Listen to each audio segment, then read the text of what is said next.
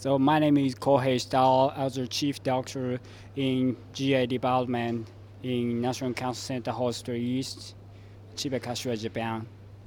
Yesterday, here at the ESMO meeting, you presented your findings from the phase 3 study where you were looking at advanced gastric or gastroesophageal junction cancer. But what was the clinical question that you were looking into here? Currently, checkpoint inhibitor is approved by FDA as a third line for PD-L1 positive gastric cancer, so pembrolizumab.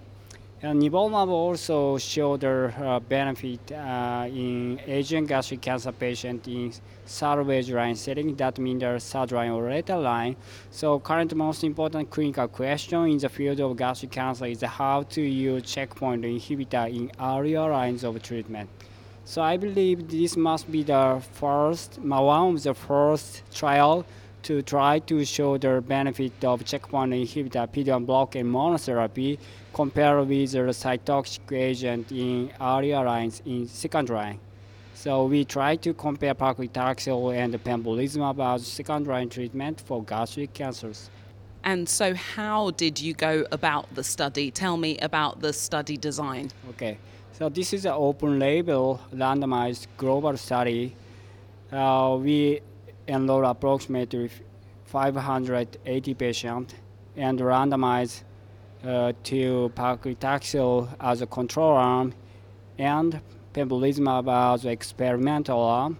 This is open label design because it is very difficult to do a blinded study because different treatment schedule. So primary endpoint of this study is overall survival and progression-free survival in patients with PD-L1 positive gastric cancer. PD-L1 positive is defined as combined positive score called CPS, which assesses both PD-L1 expression on both tumor cells and immune cells. Our cutoff is CPS 1. That means 1% positive cells in immune cell or tumor cells. And so what did you see? So we try to show the superior outcome with pembrolizumab compared with paclitaxel. The conclusion of this trial is that trial did not meet primary endpoint to show the overall survival improvement as well as the PFS improvement. But this trial still have a very important information.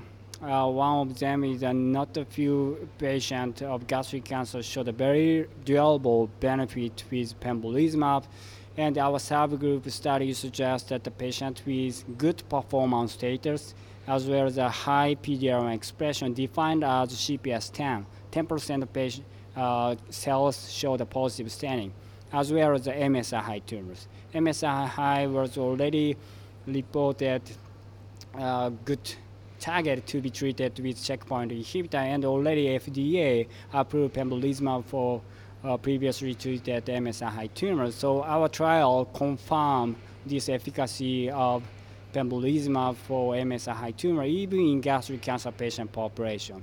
And so what about adverse events then? What have you seen in terms of toxicity here?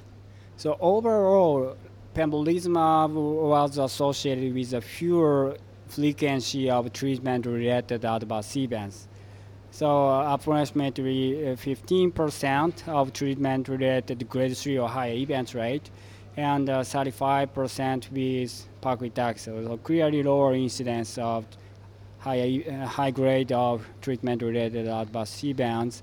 And pembrolizumab associated with expected immuno-related adverse event like a thyroid dysfunction, but usually this is a very low grade and manageable. And so what are your overall conclusions then coming out of these data that you presented here at the ESMO GI meeting? So this trial did not show pembrolizumab the superiority in overall survival over paclitaxel in CPS 1, that means PD-L1 positive patient population. So that means the CPS 1 is not a sufficient biomarker in second line to use pembrolizumab at this time. But this trial also showed that a specific subgroup may achieve the benefit with pembrolizumab even in second line.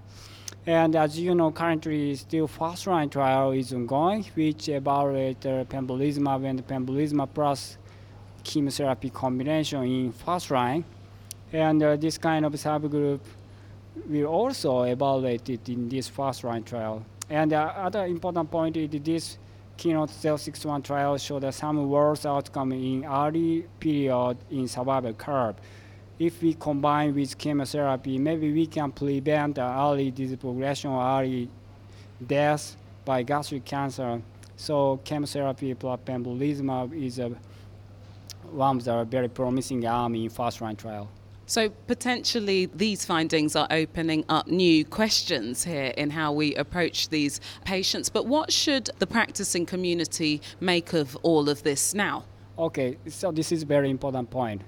So in my memory, pembrolizumab is approved by FDA in third line and CPS1 PD-L1 positive tumor. So I think this cannot be changed from our Keynote 061 trial in second line, because this is a second line trial, not third line.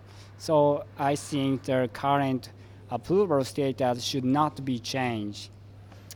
And MSI tumor is a very good candidate for pembrolizumab, and this was also already approved status by FDA, regardless of cancer type. So one point is we should check MSI high, and if patient has a MSI high status, maybe we should use in pembrolizumab at least second or third line.